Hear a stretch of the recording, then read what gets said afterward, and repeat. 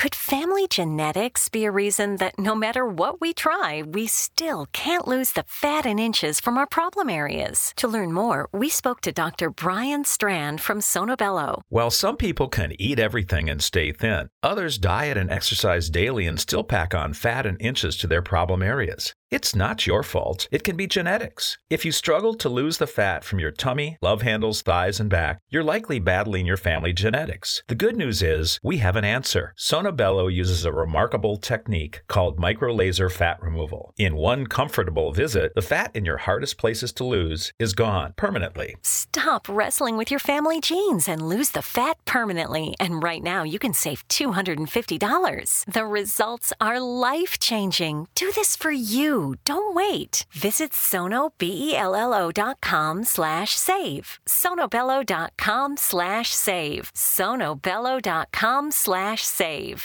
Family. It looks a little different for everyone. For some, it's mom and dad. For others, roommates who feel like family. And for others, it's your significant other, their golfing buddies, your children, a high school soccer team starting lineup, and oh look, they're all taking you up on the offer to stay for dinner, really testing the limits of that phrase, the more the merrier. But no matter where you call home, Geico makes it easy to bundle and save on home and car insurance. Easier than making 3 frozen pizzas and assorted frozen veggies into a cohesive meal. All Hit Radio.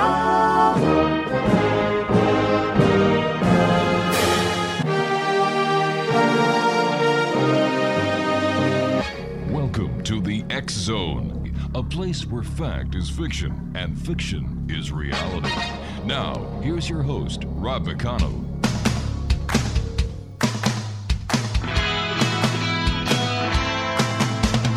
You doing that thing you do, breaking my heart into a million pieces, like you always do.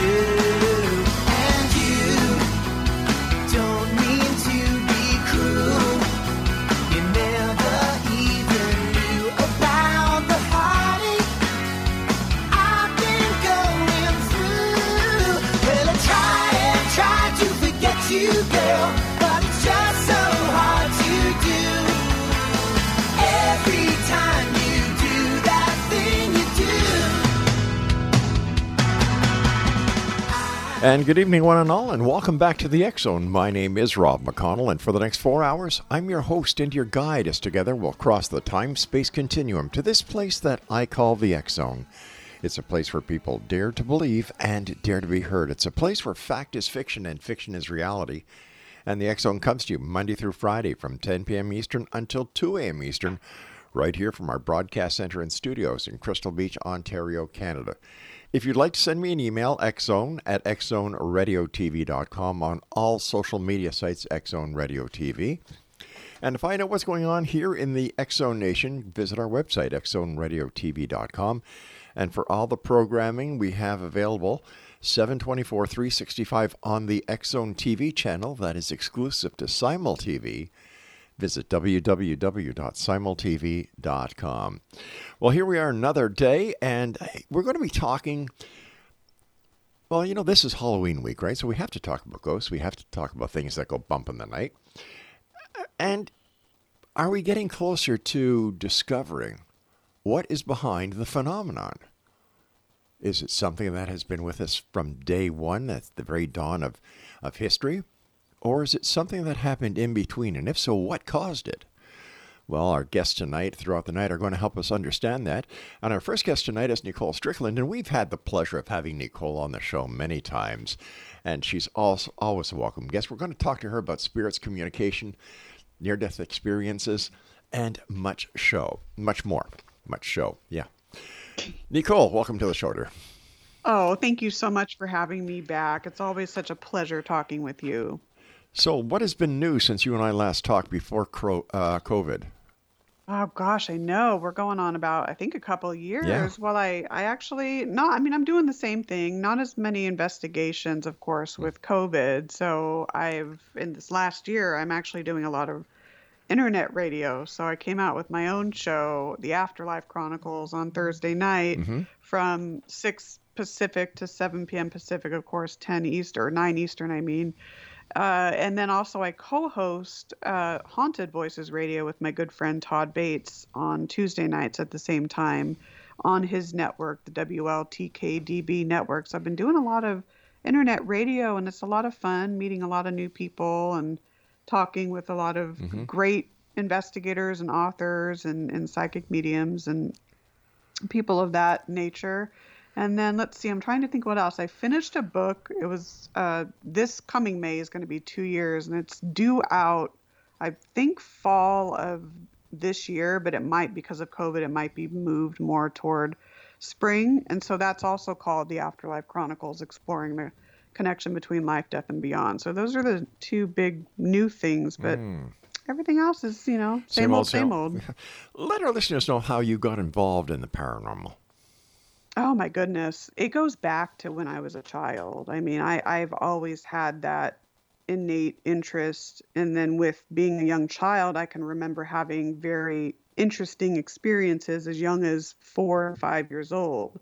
So that interest stayed with me even through middle school and high school. And I, before the internet, I tried to get my hands on books and articles, anything about ghosts, anything about hauntings, the paranormal, I would read. But then, of course, in my college years at the University of Arizona, and I share this a lot on shows and in presentations, I actually had a very profound experience with my maternal grandmother's spirit. And to this day, I don't know if the experience was more or less a bereavement hallucination on my part, or whether it was actually her communicating to me. I kind of tend to believe it's more of the latter. So that right there just catapulted me out into active investigation. And that's what I've been doing ever since, investigating primarily ghosts, spirits, and hauntings, that category of the paranormal, because there's so many branches, private homes, historical sites, businesses, you name it. And so that's what I've been doing with my team here in San Diego since since her passing. Wow. So like 2001, I think, is when I started investigating. So it's been a journey. It really has. Why is it, with all the groups that are out there every night investigating the paranormal, looking for proof of the existence of the afterlife, that after all these years, nothing is new? Nothing is turned up that is awe-inspiring or the smoking gun. We seem to be in a standstill. Why is that? I think about this on a daily basis. That is such a good question. I'm wondering if part of it is that there are new hints and we're just not seeing it. I think that and this could be part of it too, but you have two categories of investigators. You have more of the parapsychological, more academically inclined investigators, and then you have just paranormal researchers, and then you have those that aren't necessarily interested in the research end of it, which is not a bad thing. They're more or less interested in the thrill seeking and the fun and the sensationalism of it. So I'm wondering if that could be part of the reason too. And I think the field, I want it to become more of an academic field like it was. And I'm seeing it more going down the entertainment, sensationalistic route. And I'm wondering if that could be contributing to that. But I think about that all the time. Could it be that the paranormal is now being turned into an industry instead of a scientific quest? You have, it's called paratourism now. And it really is. And I think that the public is saying, hey, wait a minute. All these people are doing is trying to get the buck out of my pocket. And sure, there's thrill seekers who want to take these tours, who want to provoke spirits, who want to act like total jerks. But when it comes to the established researchers like yourself, Dale Kaczmarek, to name two that I know, how does this make you feel? I'm one of these. It's kind of a thorn in my side, and I'm a little bit probably more vocal than I should be. It's one of those things, and look, I love entertainment. Do not get me wrong. I love it. It's great. But it's like, I think it should be kept separate from working with the afterlife. I think entertainment is a great medium for educating people about what authentic paranormal research is, not sensationalistic TV show paranormal, which is what people see these days. Yeah.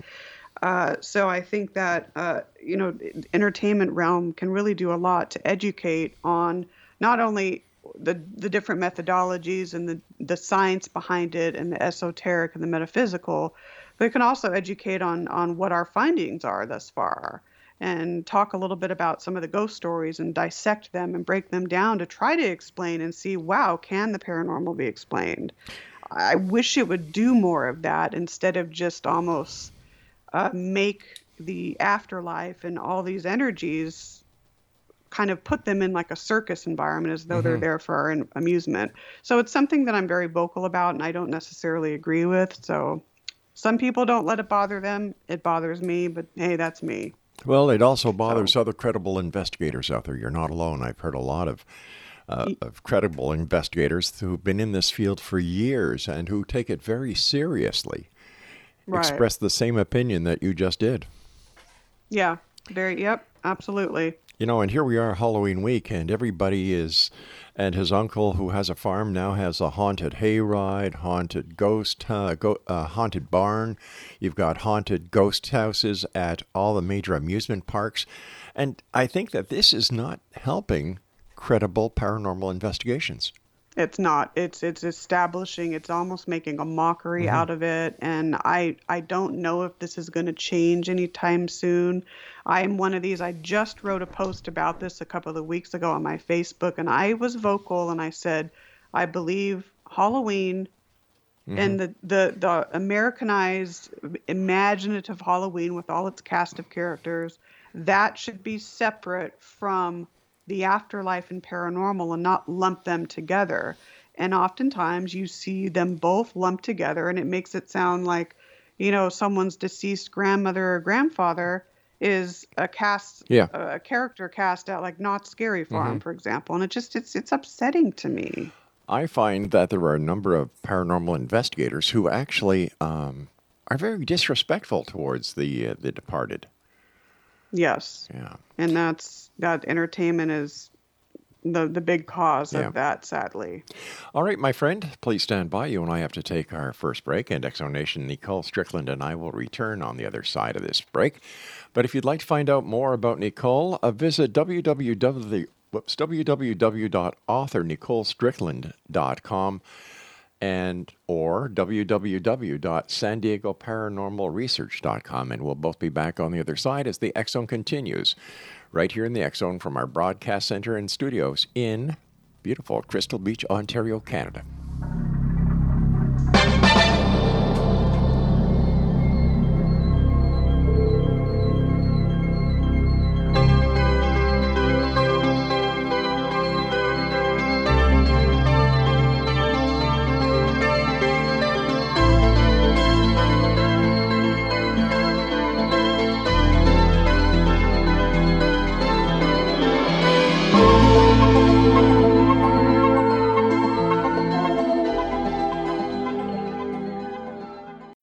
We're going family style deal. Because I want a bite of your Big Mac. And I need some of your Quarter Pounder. I'll try your filet of fish. There's a deal for every friend group at McDonald's. Order any 2 classics for just $6. Price of participation may vary. Single item at regular price cannot be combined with any other offer.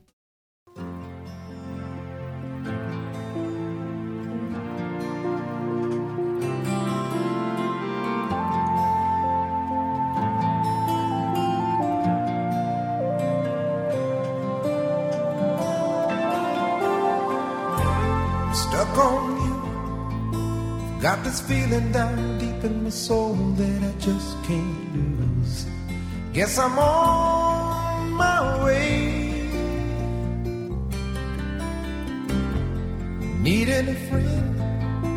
And the way I feel now, I guess I'll be with you till the end. Guess I'm on my way. Mighty glad you stayed.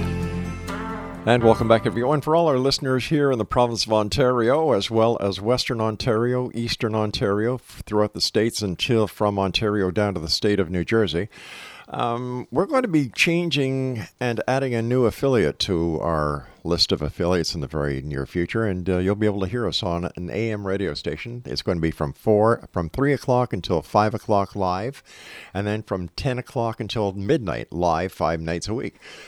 Keep on listening for more details or visit our website at xzoneradiotv.com. Nicole Strickland's our special guest. 2 websites. Let me see, author NicoleStrickland.com and San Diego Paranormal Research.com. Nicole, what has been your most scary or most haunting case that you've ever worked on?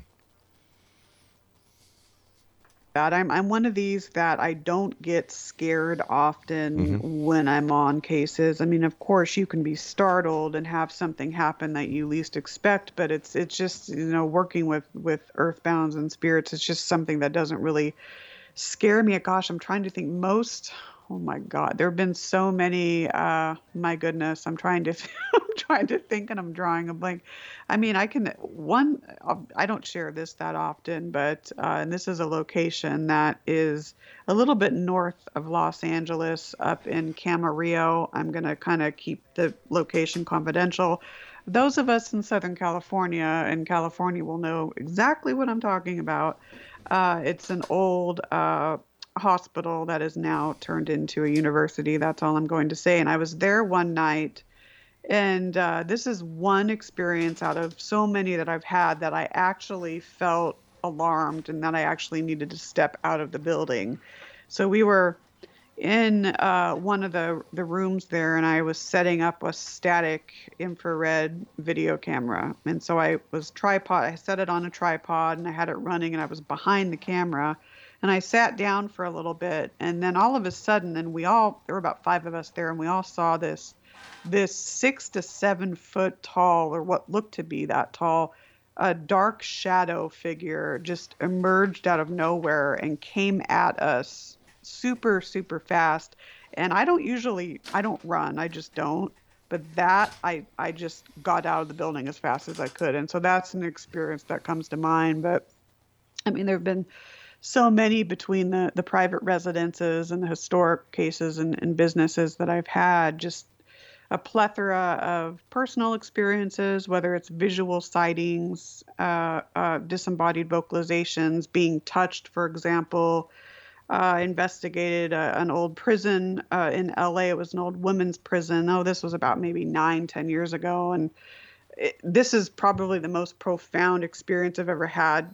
A tactile experience where I actually felt someone put their hand on my shoulder and actually yank on my hair. I don't think it was intending to scare me. It was just that's how I felt it. So there have been so many. I mean, we'd be here like 10 hours talking about it. Why do you think those on the other side are trying to communicate with us? And if they are trying so hard, how come they don't communicate with everybody? Excellent question. These are such good questions, and I think these are questions that we need to explore and look at further. Now this is just my opinion, and take it or leave it. I feel that there's this connection between mortality and the afterlife, and it's always been there. I mean, you can go way back to the dawning of man, and there's experiences that people have had. But this connection between both worlds is almost getting closer and closer and closer and overlapping in many ways. And I feel it could be due to many reasons. Nowadays, there are a lot more challenges for us. People are hurting each other.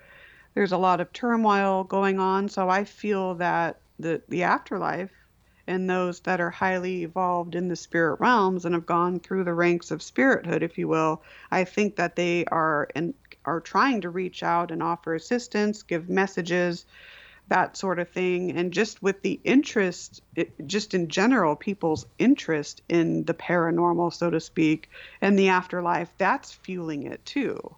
So there's almost this duality between both worlds, but it's something that we really need to pay attention to. I'm not sure if we're ever going to get the answer to that, but it's definitely something that we need to really critically look at. That you just brought up an interesting point that we never may find the answer. But what happens if we do? What happens to society in general if it is proven beyond a shadow of a doubt that there is an afterlife, that it's not all hype, it's not all supposition, it's not all based on a person's belief, it's not based on any psychosis, but it's fact. How will this change, in your opinion, society? I think we're going to get very enlightened when this day comes. If it comes, I think it's going to open people's eyes. I think it's going to cause just a blast of major epiphanies for a lot of people, and their doubts are going to be washed away, and just the connecting. It'll allow them, those that are skeptical and those that are even cynical, with that proof, they can say, wow, I was wrong. There is life after death. And I think it's going to really help with grief. It's going to help with a lot of human suffering. That's my opinion. I hope one day we can get there, but I don't know if we will. But I really don't. But how will this affect the different religious philosophies? Will it hurt the philosophies? Will it enrich the philosophies? Or will this be the end of religion as we know it? That I think it depends on the type of religion and how individually, if per person, how much that individual is attached to that certain religion. I think it could go either way. It could be a combination of both, where it can help. It can maybe help to explain certain dogmas and things like that, or it can hinder it. And in some ways, can hinder it and cause more of a disconnect between different religions. It's hard to know. I don't know. I think it's probably a combination of both, would be my opinion. What percentage would you give, based on your experience and the investigations that you do and the other investigators that you know and that you share information with, out of 100%, what is the percentage that you would give to people who believe that there's parapsychology or paranormal activity happening within an area, and when the paranormal investigators get there, they find nothing? So believing that, there is something existing even though there's nothing found. Oh, I would say definitely over 50%. Really? I would say Wow. more like maybe between 60 and 70, especially now because it's so saturated in our environment. And even though these shows aren't necessarily an accurate depiction of what paranormal research is, it's still allowing people that aren't necessarily exposed to investigating and researching the unknown. It's giving them a glimpse into what we do and allowing them to kind of open up their minds a little bit. So I think that I would say maybe 15 years ago, 20 years ago, it would have been a lower percentage, but that I'm seeing increasing just because more and more people are open to sharing their own experiences, whereas 20 years ago, they would be, tight-lipped about it. And of course, we saw the same thing within the UFO community as soon as the X-Files came on, and then Unsolved Mysteries and all the other TV shows, that all of a sudden everybody was seeing UFOs where UFOs were never seen before. Exactly. And I mean, and then that's a good point you raise, because in all those increased sightings, how many of those are true in nature or based on power suggestion or pareidolia or whatever? Right. So good questions. That is so true. What would be your first step? Somebody calls you up and you and your team decide to further investigate the call from the client. How do you proceed? So, well, it depends. If it's a historical case, it's a little bit different. I guess I'll go more along the lines of a private residence or a business case that isn't an actual historical site. Well, usually, it's an email or word of mouth, and we tell them to fill out our questionnaire on our website, which is pretty extensive. Once we receive that, and some teams would be like, why do you do this? For me, it's just I kind of weed out the serious versus those that maybe just watched a horror movie and saw something in their house and they're just nilly-willy writing us. But we'll say, once we receive that questionnaire back, take your time with it, let us know, and then we'll schedule a phone conversation with the client just to kind of corroborate what's on there, get a little bit of a better idea of what's going on in the home. And on that initial phone interview, you can kind of not try to trip them up, but you can compare what they say on the phone to what they write down. If there's any sort of discrepancies there, you can clarify with the client. And then it's the process of, based on that, deciding whether or not to go to the actual site and do a preliminary walkthrough, and discussing with the client. It's a collective decision whether to pursue an actual paranormal case study or if it's just more or less kind of a phone consultation. Nicole, I hate to do this. I hate to do this. I hate to do this, Nicole, but I've got to take my break, so please stand by. Do we have to break? Yes, we do. Exonation, okay. Nicole Strickland is our guest. Author NicoleStrickland.com and San Diego Paranormal Research.com. This is the X Zone. I am Rob McConnell. Don't go away. That I just can't lose. Guess I'm on my way. Needed a friend, and the way I feel now, I guess I'll be with you till the end. Guess I'm on my way. Mighty glad you stayed.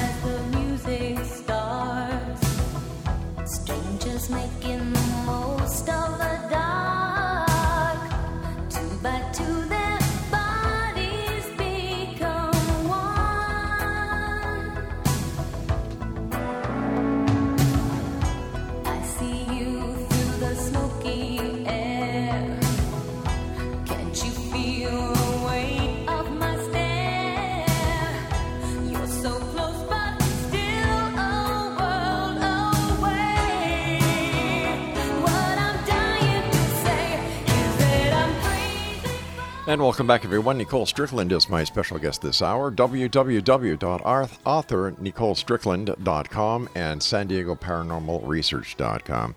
I'm sorry I had to cut you off because of that darn news break at the bottom of the hour. Oh, that's perfectly fine. Please do. I apologize for that. So could you please continue? So yeah, what I was saying, I should have elaborated on sooner, but you want to, especially with private residence clients, you want to right away try to establish the stability in that client. If you're suspecting any sort of really serious health issue or illegal medication usage, or even just typical pharmaceutical usage where they're medicated heavily, or if there's any sort of emotional distress or any sort of issues that within the family dynamic that would hinder the paranormal case study, or a paranormal case study hindering that family dynamic further, you need to kind of figure that out. So approaching that is I would assume, a lot like social work. So you want to make sure that your clients understand what you're going to do, why it's being done, and to make sure that everyone in that home, the adults, of course, are in agreement as to a case study being done. That's one of our cardinal rules. If let's say we've had this happen where the husband wants us, but the wife doesn't, if all the adults that are residing in the home aren't in agreement, we won't come out. That doesn't mean we're not going to stop providing assistance, maybe, or discussing stuff on the phone. But so I think that's paramount. And then, you go out and do your preliminary work there, getting an idea of the layout of the site, hot spots where the claims are, preliminary photographs and environmental readings and all of that. And so just important to always keep your clients in the loop as to what's being done as the study is going on. And then, of course, confidentiality is a huge point as well. I'm kind of veering away from your initial question, but it's just a step-by-step process, because there are a lot of teams that are going in and they don't really put the client's safety first and foremost, or themselves. All they care about is, sadly, just going in and getting evidence, regardless of what's going on with the family. And that is just something you do never want to do. So the collecting of evidence that is acquired, what happens with this evidence? So with us, we collect it, we review it. It's time consuming to go over all the audio and the photographs and video, and then comparing those findings to environmental data such as EMF monitoring and temperature, ambient temperature readings and that sort of thing. And then that's more tangible data. And then you have the personal experience category. And we still, let's say you have a case where you don't really get a lot of, let's say, hard data, but it's more, I guess, circumstantial, I guess, if you will. It's more personal experiences. You don't want to leave that out. That still goes in the case report. So we document it, we save it, we write a detailed case report, we give a copy to the client, and then we keep a copy for ourselves as well. So what we give the client, we also have a copy for ourselves. So, and then it's important to sit down with them and then go over it bit by bit, allow them to review it and see, because a lot of times when you're in the client debrief or the client meeting, you may have a piece of, let's say, an audio capture that it's something anomalous, but you really can't further explain it. But when the client listens to it, they'll be like, oh, wait, yeah, that's Grandpa Bob. They'll recognize the voice, or they'll be able to provide a little bit more information about that. And that's always so interesting when that happens. In your opinion, do any aspects of the paranormal pose a threat to the safety of the client? The actual research part of it, or more or less the findings? Well, let's say you go into an establishment where the client has been reporting to you that there's been physical contact between the unseen entity and them. They have scratch marks. There's poltergeist activity. Yeah, that's a good. Usually when it's that, I mean, it's very easy. And I'm kind of go on a tangent here. I don't mean to, but I'm trying to make a point. Sure. So with all of the shows out that are primarily focusing on energies and places being demonic and malevolent, it's now causing an influx of people to send, at least for us, and I've talked with other colleagues as well, same for them, where they'll get emails from private residence clients saying, oh my God, there's something in my home, we think it's evil, more so now in the last 2 or 3, 4 years than previous. So I attribute that to the shows and a lot of that. So going in, and I think it's important not to immediately say, oh my gosh, yeah, you have scratches, that definitely means it's a demon. But you want to examine what's going on with those scratches, what happened before it. Was it something like during sleep? Is there a possibility that they scratched themselves? Things like that. So you want to dissect those experiences bit by bit, and instead of alarming the client and assuming it's something negative, explain what else it could be. So you're trying to reassure without alarming them so much. I mean, even with scratches, and I have a theory here that you can get, now the Trinity, people think that, if they have the 3 scratch marks, it's the Trinity and it's, demonic and all that.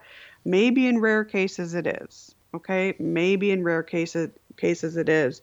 But when our bodies touch something hot, or if we were to touch an electrical wire and it goes off, our skin's going to turn red and burn. So with the theory of ghosts and spirits made up of some sort of electrical energy, and that's what they're made up of, if they touch us, that could be why our skin reddens. So it's not the intent of the energy to scratch. It's our assumptions that that's what it's doing. Well, here's a question. If ghosts are made up of energy that can actually burn, how come they cannot be seen with the naked eye? Because in order for something to burn, it has to be above a certain degree, and that certain degree could not be dampened by any non-seeing force. So right. if something's that's interesting. I mean, it's like that's yeah. I don't know, but it's just you have all these theories, and that's something I've thought of too. It's like, why aren't they more visible? I mean, this defies science, but it's just, I don't know. I don't know if we're ever going to figure that out. Is it possible that paranormal research is looking in the wrong direction, or using the wrong equipment to try and detect what they believe is there? I think that's a huge possibility. I mean, you have people that are strictly adhering to the gadgets and the tools, and it's almost like every day there's a new gadget coming around. I think that it's harmful to use too much equipment, because we don't know if some of this equipment could be harmful for energies. We really don't. Or in the case, let's say they're not, maybe too much of it would be an annoyance for them. So I'm one of these that likes to go into a situation, less is more. And I feel that we need to concentrate more on what our bodies, our human bodies and our senses are telling us. I think there's almost a reliance too much on this outside equipment than it is paying attention to our bodies and what that's telling us. And then of course you have the esoteric and the metaphysical aspect as well. So I find that a blending of, and some people cringe at this, that's fine, but science or scientific like gadgets, I mean, there's no such thing as a ghost detector, but using those in combination with a mediumship or intuition and the esoteric sort of methodology, I think that can open more doors. But what I would like to see done is more monitoring of the human body, brainwave activity, heart rate, heart rhythms, and that sort of thing on an investigation, and seeing if there's any correlation. Let's say you have 4 hours of EMF readings that are recorded.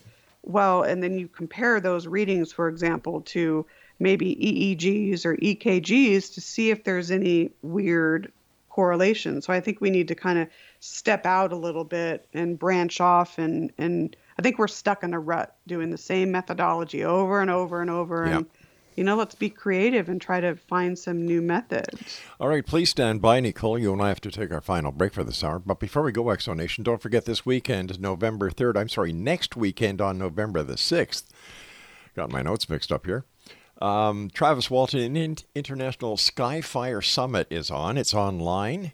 It's $10 for the entire day. For more information, visit theobservationdk.com. That's Travis Walton International Skyfire Summit.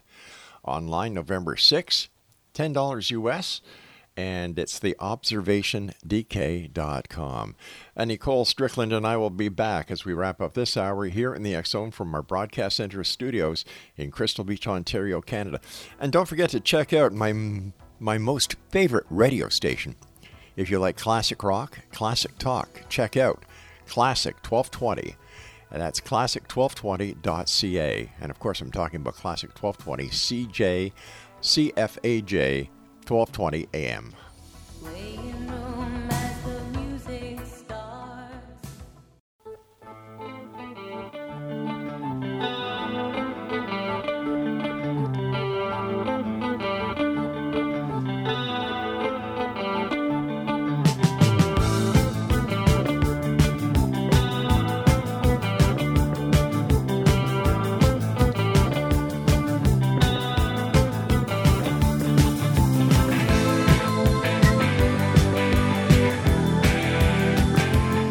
Welcome back, everyone. This is the X-Zone on the X-Zone Broadcast Network, Talkstar Radio Network, and Mutual Broadcast Network.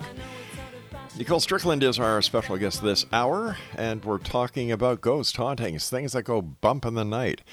And Nicole, when it comes to a near-death experience, where does that fit into the paranormal? Or is this something that is totally different and more in the spiritual realm? I would classify it more in the spiritual realm. I mean, you're dealing with the possibility, and there's a lot of research that's been done on this. Can we say that, for 100% without a reasonable doubt that the soul lives on after the body ceases to function? I don't know if we can say that, just the same thing as with ghosts. We can't 100% prove ghosts. Can we prove that?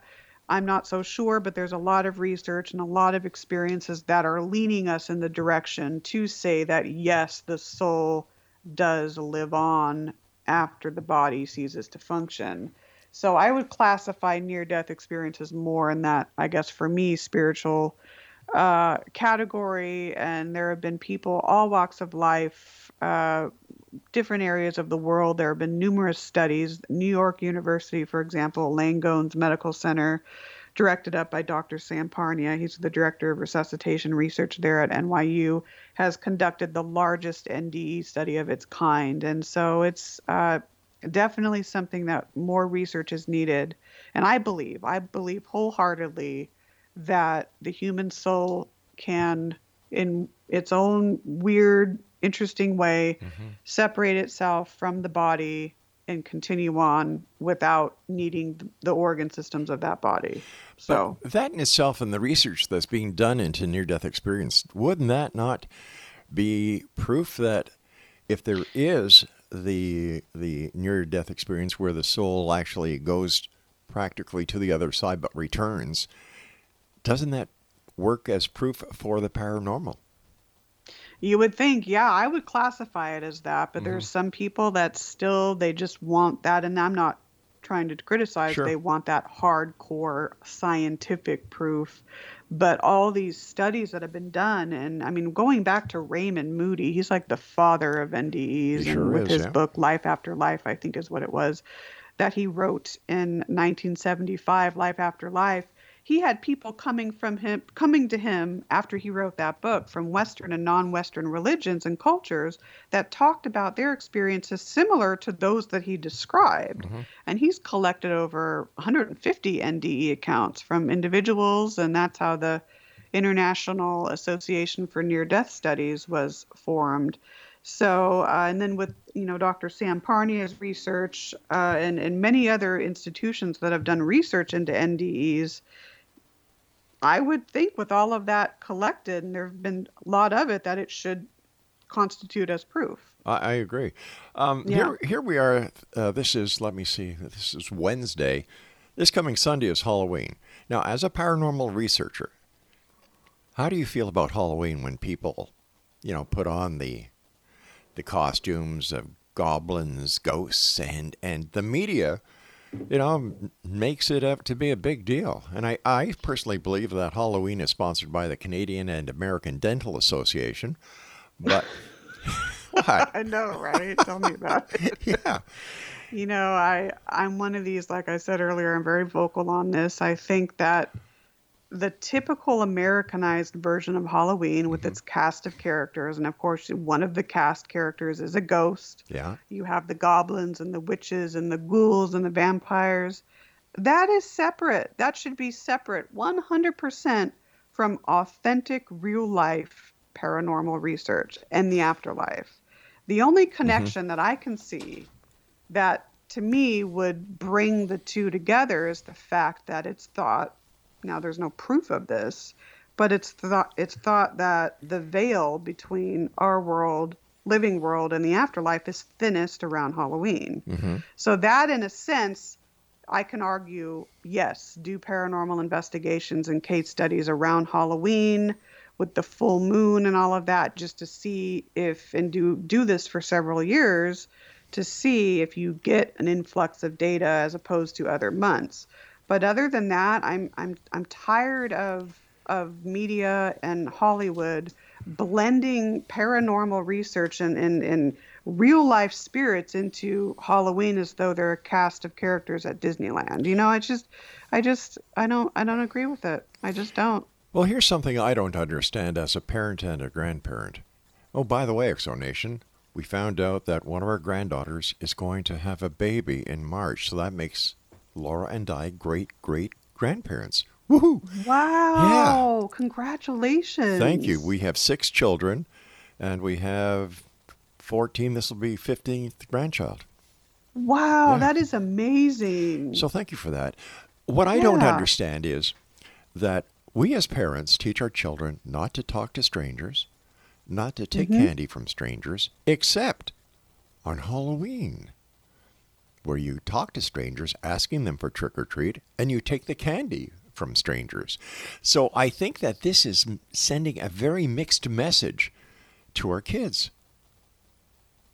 It is, very much so. And then that too, I mean, when growing up, you're taught, ghosts and Halloween, And of course, people like myself, I know that the cast of characters of Halloween are completely imaginative and fake and all that. I don't attribute them to real life paranormal energies, but some people may have a hard time distinguishing that even on a subconscious level. And so the Food Network, for example, I love the Food Network, but by having the host of the TV show, I think it's Ghost Adventures, host one of the shows, that's great and all. But that it subliminally is giving off a message that Halloween and the paranormal are one and one, and they're not. Yeah, I used to watch the Food Network a lot, but my doctor told me I couldn't because I was gaining too much weight. I love the Food Network. Oh, God. I really do. But I sit there and I'm watching, and my wife will look at me and she'll say, "No, I'm not cooking. No, I'm not calling out for a pizza." Don't watch it when you're hungry. Yeah, gosh, sure. don't. Trick or treat. I remember when we were kids, when we first started going out, my brother and I, it used to be charity please that you'd ask at the door. And then it changed to trick or treat. And then we used to get little UNICEF boxes. And you'd go door to door saying trick or treat and money for UNICEF. And nowadays it's, I don't know. Everything is changing so fast. But I agree with you. It really is. But I agree with you that there should be the line drawn between the entertainment values of the paranormal and the serious research that you and, like I said, people like you and Dale and many of the other credible investigators and investigation teams that we've had on this show, and we still get on the show, is because you and your people are the real McCoy. You're not in it for the sensationalistic value. You're not in it for the entertainment value. You're in it to establish, to find, to research, and bring forth the truth. And I commend you for that. Thank you so much. That means a lot. That really does touch me greatly. That means a lot. So what's next for you? Oh my goodness, paranormal wise, let's see. I'm just continuing on with Haunted Voices Radio and the Afterlife Chronicles. I've taken some time. Well, I've written some articles and things like that, but it's weird because normally I'll write a book and then I'll maybe couple months later start a new one. But I have all these ideas, but I just don't know which one to start. So I have an idea of one that I'm going to start. It's one that I've made an outline for, and then I'm actually. Speaking of books, I'm co-authoring along with Marie Jones and Denise Agnew on a book as well for 2013. So that's going to keep us busy because we have to interview a bunch of people. So, but let's see, that's about it. With COVID now, our tour should resume in 2022, and then getting back into some cases. We have some library cases coming up. Super. So, now, you were saying that you're going to be doing a book with Anne-Marie Jones, who we've had on the show many times, a great lady. But you said 2013. Did I? Yeah. Oh my God! You know what? When it came out, it sounded wrong. I'm sorry. 2023 is. Why I was asking was I was just wondering if something happened in 2020 in 2013 that nobody knew about. Back in time. Yeah, and that you were going to surprise the world with. No, I'm sorry. Oh my God, it didn't sound right, but then I didn't catch myself, so thank you. Yeah, 2023 is what it's slated for. Hey, Nicole, as always, time goes by so fast when you're with us. First of all, thank you so much for the great work you do and for coming on the show. But let our listeners know how they can find out more about you and where they can get your products and listen to you online. Absolutely. So my website's authorNicoleStrickland.com. It's being redesigned right now. San Diego Paranormal Research.com, and then a little site I have for the Queen Mary, SpiritedQueenMary.com. I'm on Instagram, author Nicole Strickland, Twitter, SDPRS Nicole, and then of course I'm on Facebook as well. And then my books, you can find them pretty much anywhere books can be sold, Amazon, Barnes & Noble, a lot of the online retailers. And then my Queen Mary ones can be purchased on board the ship as well. It's closed now, but when it opens, you can get those on board as well. Nicole, take care of yourself, and thanks again for joining us. Be safe, my friend. Thank you. Have a wonderful night. You too, and happy Halloween. You too. All right, X Zone Nation, we'll be back on the other side of this news break as we continue right here in the X Zone from our broadcast center and studios in Crystal Beach, Ontario. Once again, Nicole Strickland has been my guest, and if you'd like to find out more about Nicole, visit author NicoleStrickland.com and or San Diego Paranormal Research.com. But I can't